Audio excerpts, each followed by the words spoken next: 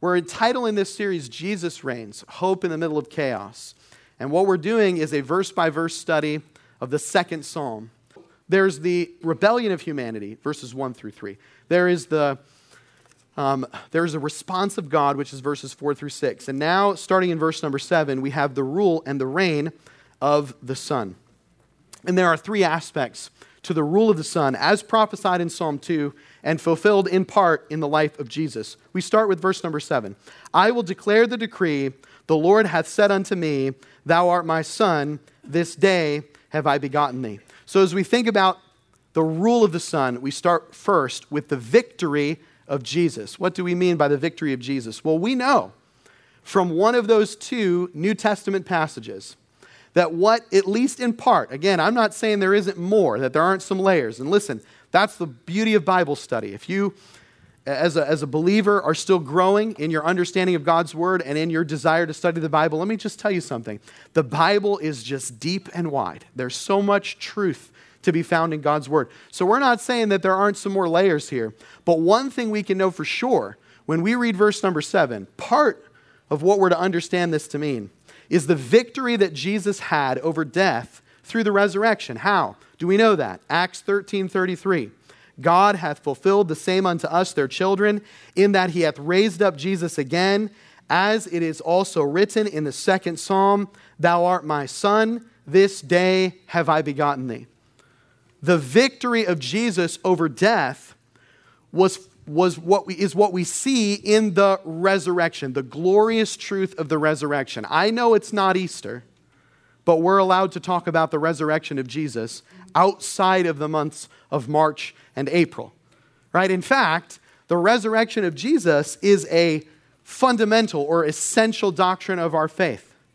As a believer, it ought to bring you great joy and great hope and great purpose to know that Jesus lives. He died, he shed his blood, his body was broken, and he was buried for 3 days, and then he rose again in power over death and over sin. 1 Peter 1:3, blessed be the God and Father of our Lord Jesus Christ, which according to his abundant mercy hath begotten us again unto a lively hope by the resurrection of Jesus Christ from the dead. Aren't you thankful that Jesus lives? We don't serve a dead Savior. He's not in the ground anymore. He's not in the tomb anymore. He's alive. And you know that excitement that we get? I mean, there is sort of this novelty about Easter, isn't it? And we get close to it, and we see the decorations, and maybe we'll even put up some kind of tomb-looking thing on our platforms, and we get all excited. The resurrection of Jesus, the truth that Jesus gained victory over death for you and for me, is something that ought to animate your faith every single day of your life. Blessed be the God and Father of our Lord Jesus Christ, which according to his abundant mercy, he hath begotten us again unto a lively hope. I like that word. The idea being communicated there is that our hope has some energy to it. It has some power to it. Why? Because of us? Isn't it exhausting sometimes to try to hype yourself up? You ever had that happen? You ever had days like that? We all have days like that, right? And the wonderful thing about being a Christian is that our faith is in Jesus. Our hope is in him. I don't have to overcome death and sin. Jesus did that for me, right? And I can live in the light of his victory. Jesus rose again from the grave. That ought to bring you great joy. You ought to want to go and tell people about that. We understand that the reason that Christianity spread throughout the known world in the decades following Jesus' death was because the disciples were absolutely convinced of the truthfulness of the resurrection. They believed with everything they had that Jesus had literally, physically rose again from the grave.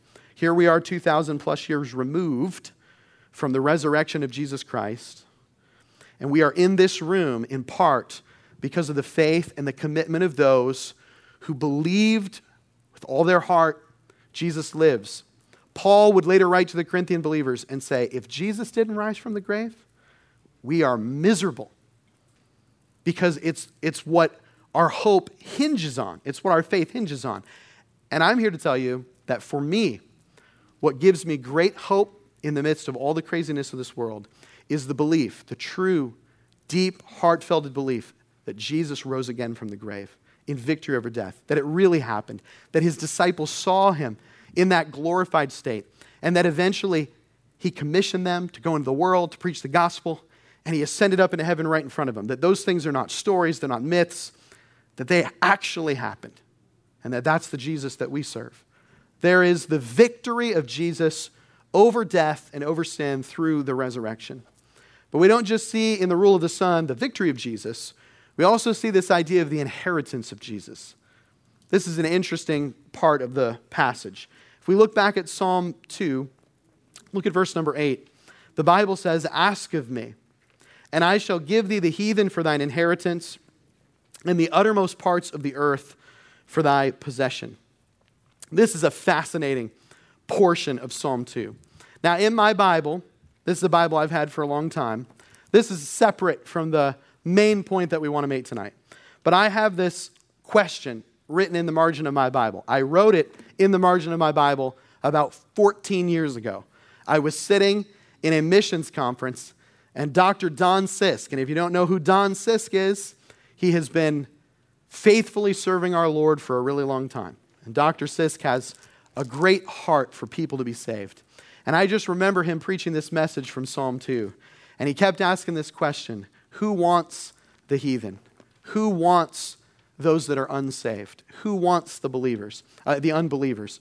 And his challenge to all that were present was that God says that if we want, he will use us to reach people with the gospel. If you want it, you can be part of that work. And that always encourages me every time I open to this portion of the passage. But if we dig a little bit deeper into what we see in the New Testament, and we see the full extent of what's being said here, when you go to Matthew 28, verses 18 through 20, there's a few things that Jesus said to his apostles that shine some light here. He says, "And Jesus came and spake unto them, saying, All power is given unto me in heaven and in earth." Jesus says to his followers, "I have been given power and authority." The way that it's worded in Psalm 2 is that the Father says to the Son, if you want it, you can have it. It's all yours, right? And when Jesus stands in front of his followers before he ascends back up into heaven, what is he doing in this moment? He's claiming his inheritance. He said, "All power is given unto me in heaven and in earth." And then the most remarkable thing happens. He says, "Would you like to be a part in my claiming the inheritance that my Father has given to me? Do you want to go into all the world and preach the gospel?" In Acts 1:8, the same wording, right? If you're familiar with Acts 1:8, when you read in Psalm 2 and verse number 8, it says, "I'll give you the uttermost parts of the earth." That makes me think of Acts 1:8. "And you shall receive power. After that, the Holy Ghost has come upon you, and you shall be witnesses unto me in Jerusalem and in Judea and in all Samaria and unto the uttermost parts of the earth." When we're reading in Psalm 2, in verse number 7, and fulfilled in part in the life of Jesus, he said to his followers, and he says to all of us, "It all belongs to me, and I invite you to come with me to go to the uttermost parts of the world and claim what is rightfully mine." See, one day, Jesus is coming again. Every knee will bow, every tongue will confess. And we're here to have as many people, to help as many people get on their knees before that day as we can. That's what he's called us to share the gospel with as many people as will hear. And I want to ask you, when it comes to this idea of being a witness for Jesus, when it comes to having a role in the spread of the gospel in the world, where are you? If you were to just rate yourself on a simple scale, with 1 being undercover and 10 being bold and outspoken, where would you find yourself? Understand, we have a God who is loving and merciful and full of grace. And I want to encourage you with something. The furtherance of the gospel and the work of God in this world, thank the Lord, it's not dependent upon me or dependent upon you entirely. He gives us an opportunity to be a part, but his will be done in the world. Right? So your obedience and my obedience, I have the opportunity to be a part. He invites me to be a part. Does he need any of us to accomplish his purposes in the world? No. But he invites us to be a part. And what a joy it is to get to be a part. And so I want to invite you, I want to encourage you to evaluate in your own life the extent to which you are participating in God's work in the world. What kind of witness are you? And maybe I can just say a word of encouragement. Some of you have a family member, and you've tried, and you've tried, and you've tried, and it hasn't gone so well. You know who I'm talking about? You've tried, you've shared the gospel, you've done the best that you can, and it hasn't gone so well, and you're discouraged. Can I encourage you? Don't give up. Keep praying for that person. Keep looking for opportunities to share the gospel with that person. For some, it's the fear of how people might respond. It's the fear of rejection as a result of sharing your faith. God hath not given us the spirit of fear, but of power and of love and of a sound mind. Ask him to give you boldness. Ask the Holy Spirit to give you boldness, and he'll give it to you. There's what we see through the work of Jesus Christ. There's the resurrection. There's the inheritance, the opportunity that we have to be part of the work that he's doing in this world. And I want to invite you to be part of that work. He invites you. Then the final portion of this section where we think about the rule of the Son is the power of Jesus. We've alluded to this a little bit, but here's where it's laid out in pretty compelling language. He says in verse number 9, "Thou shalt break them with a rod of iron. Thou shalt dash them in pieces like a potter's vessel." Well, the Bible tells us, the reason that we say that what we read in Psalm 2 has been fulfilled in part in the life, death, and resurrection of Jesus is because here is an example of where the full fulfillment of the prophetic nature of this psalm has yet to be felt. Because one day, when Jesus comes again, the Bible says that unrighteousness will face the just and righteous judgment of God. And nothing is going to be able to stop that from happening. And the Bible describes it in this vivid way. You'll break them with a rod of iron. You'll dash them in pieces like a potter's vessel. Revelation 19, verses 11 through 16, describes what it will look like when Jesus comes again. And the armies of the world are united to try to stop the inevitable. The Bible says this, "And I saw heaven open, and behold a white horse, and he that sat upon him was called Faithful and True, and in righteousness he doth judge and make war. His eyes were as a flame of fire, and on his head were many crowns, and he had a name written that no man knew but he himself. And he was clothed with a vesture dipped in blood, and his name is called the Word of God. And the armies which were in heaven followed him upon white horses, clothed in fine linen, white and clean. And out of his mouth goeth a sharp sword, that with it he should smite the nations, and he shall rule them with a rod of iron.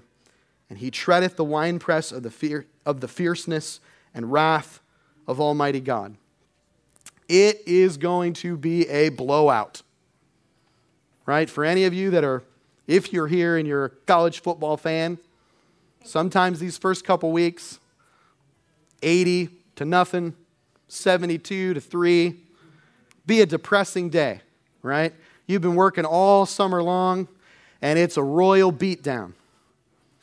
There's going to come a time where the rulers of the world, those that plan and plot and scheme, like it's described earlier in the psalm, those that have an illusion of power, they are going to assemble all of the might that they have. You know what I'm talking about, those things that we see on the news. It makes us nervous. We think about the ways that people across the ocean are unstable. We get nervous. It causes us anxiety. And I'm not saying that it's unreasonable for us to feel that way because we're just finite human beings. We don't have an infinite understanding of what's going to happen. But when we read these verses, there is nobody and there is nothing that humanity can come up with that is going to be able to withstand on that day. It will be utter and complete annihilation. That will be the just and righteous judgment of God poured out on the world. That's the reason why we have to be busy sharing the gospel, reaching people with the message of Christ's love, because there's nothing that is going to stop what we're reading about in Revelation 19 from happening. It will happen. And when we see all of the might of the world and people flaunt their power like they have some sort of control, I mentioned last week and I'll mention again this week. As we move forward as a country, we're getting close to seasons of the year and seasons of time where the play and the desire for power and the illusion of some kind of control over what happens motivates us, causes us to say things and do things. There's a place for it, right? We don't want to minimize that. But what we do want to remember is that it does not matter. There is one that rises up and that puts down, and that's God. He's in control. He's the one that decides what happens. And in the end, all the might of the world assembled in one place for one purpose, and it will be a wipeout. But one of the things that's amazing about this part of the psalm that always just encourages me, the one analogy that he uses is that it'll be like dashed in pieces like a potter's vessel. Pottery, during the time in which David would have written this, you want to talk about fragile, right? My wife got, she buys all sorts of old stuff. You can tell her I said this. She knows I think it's crazy. We got one time, it was just me and her, and we had, Sonny was just little, and she comes home with these. I said, you can't put anything on these plates. I mean, they're so thin and so fragile. She said, aren't they beautiful? I'm like, yeah, but I want to put food on them, I'm afraid that the sides will break off if I just put a little bit on. I mean, such like fine china. I'm like, I don't want fine china, right? This makes me nervous, right, to put things on. Imagine that kind of material, and then think even more fragile than that, right? These kinds of clay pots that David would have been talking about, you drop it, that's it. So fragile, right? You squeeze it a little too tight, it'll break. So when he uses this analogy, think of the most powerful government, think of the strongest army, think of the most influential politician, right? All the earthly power you can think of. And it's like, just throw it on the ground like a little pot, and it just breaks into a bunch of pieces. That's how easily it can be done. So when I think about the fact that there is a God who has that kind of power, that the most powerful armies in the world, that the most powerful governments in the world, reduced to nothing in an instant, like they were just fragile clay pots, that same God will take your life and my life in his hands and patiently mold us and make us just like a potter does with clay. Isn't it an amazing thing to think that the same God who is powerful enough to destroy all the armies of the world as if they were little clay pots has time for you, has time for me, has a desire to see you grow into the image of his Son, who will take the time, like a potter does with clay, to mold us and to make us. The same God who can destroy it all with the word of his mouth will give you and me a second and a third and a fourth and a fifth and a sixth chance, because he's a God of great mercy and love. The contrast could not be more compelling. The power of God to dispatch of all the nonsense of the world, and yet a loving God who's willing to take you in his hands and me in his hands and mold us and make us into what only he can mold us and make us. That's the rule of the Son. That's the power of God. Powerful enough to destroy the armies of the world, merciful and loving enough to work in your life and work in my life. The final section of this psalm, with the rebellion of humanity, the response of God, the rule of the Son, the final section, which we see here in verses 10 through 12, is the reaction of the wise. So, we're standing back. We're seeing all this unfold, right? All the chaos that's going on around us, but it doesn't matter because I have set my king upon my holy hill. I'm in control. Nothing's going to change that. The rule and the reign of the Son. So what should smart people do when they step back and see all this? What is the right response? Starting in verse number 10, it says, "Be wise now, therefore, O ye kings. Be instructed, ye judges of the earth.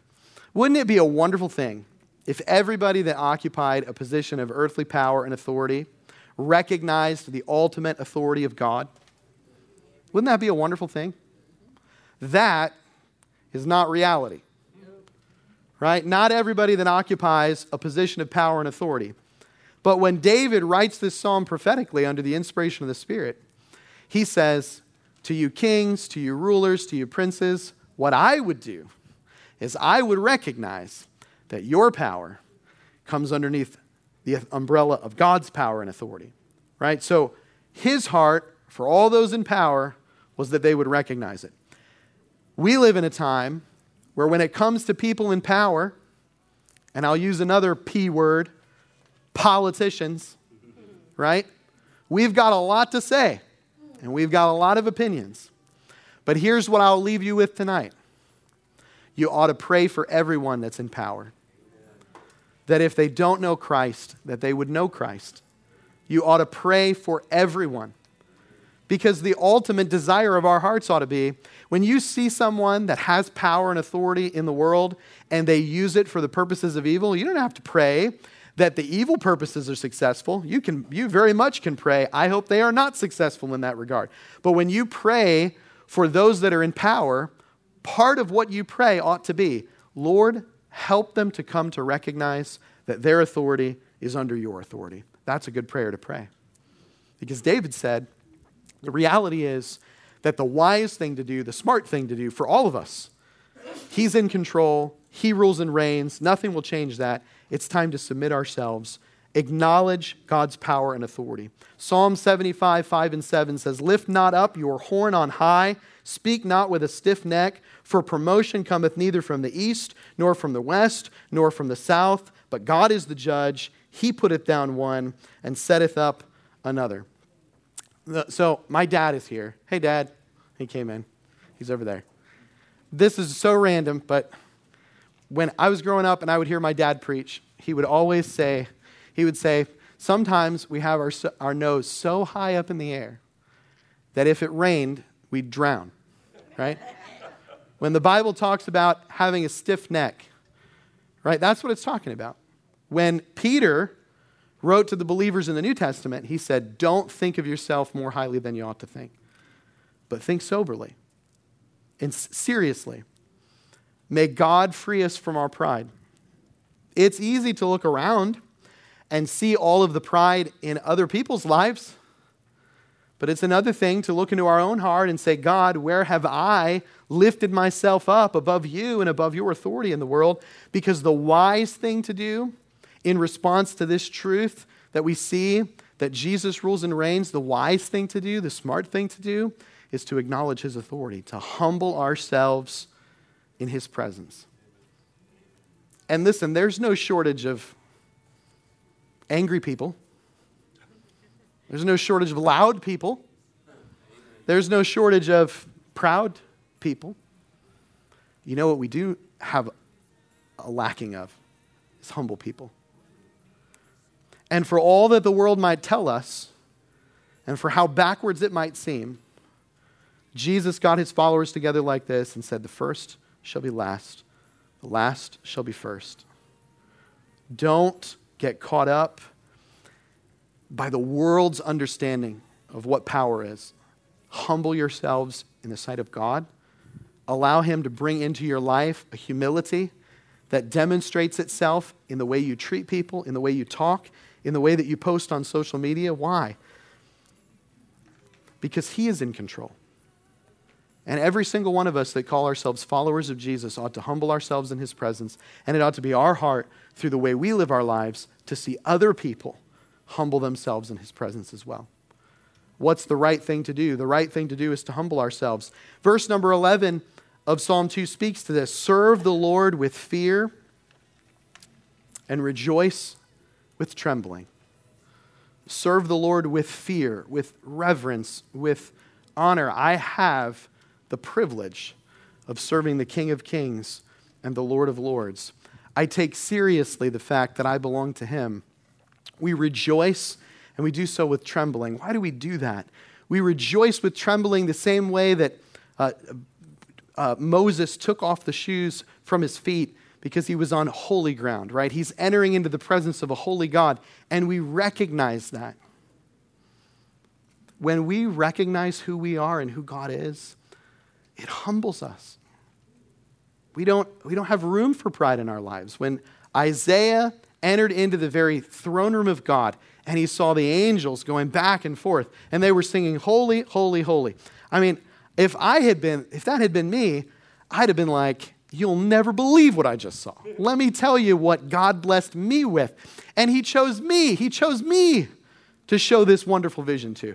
Now, the Bible says that Isaiah's response was, woe is me. For I am a man of unclean lips, and I dwell amidst the people of an unclean lips. When he saw how holy God was and how sinful he was, it didn't give him a superiority complex. It gave him an inferiority complex. And what a wonderful thing it was that when he said to God, woe is me, when he cried out, I'm not worthy, that same God, in all his holiness and all his power, said, I got to send somebody. Would you like to go? I know you say you're unclean. I know you say you're unfit. I know you say you're not worthy. That's exactly who I'm looking for. Somebody who's willing to humble themselves in my presence and in my sight. The Bible says a broken and a contrite spirit he will not despise. We acknowledge God's authority and we humble ourselves. And then we trust him. We put our faith in God. Verse number 12, kiss the Son, lest he be angry and ye perish from the way, when his wrath is kindled but a little.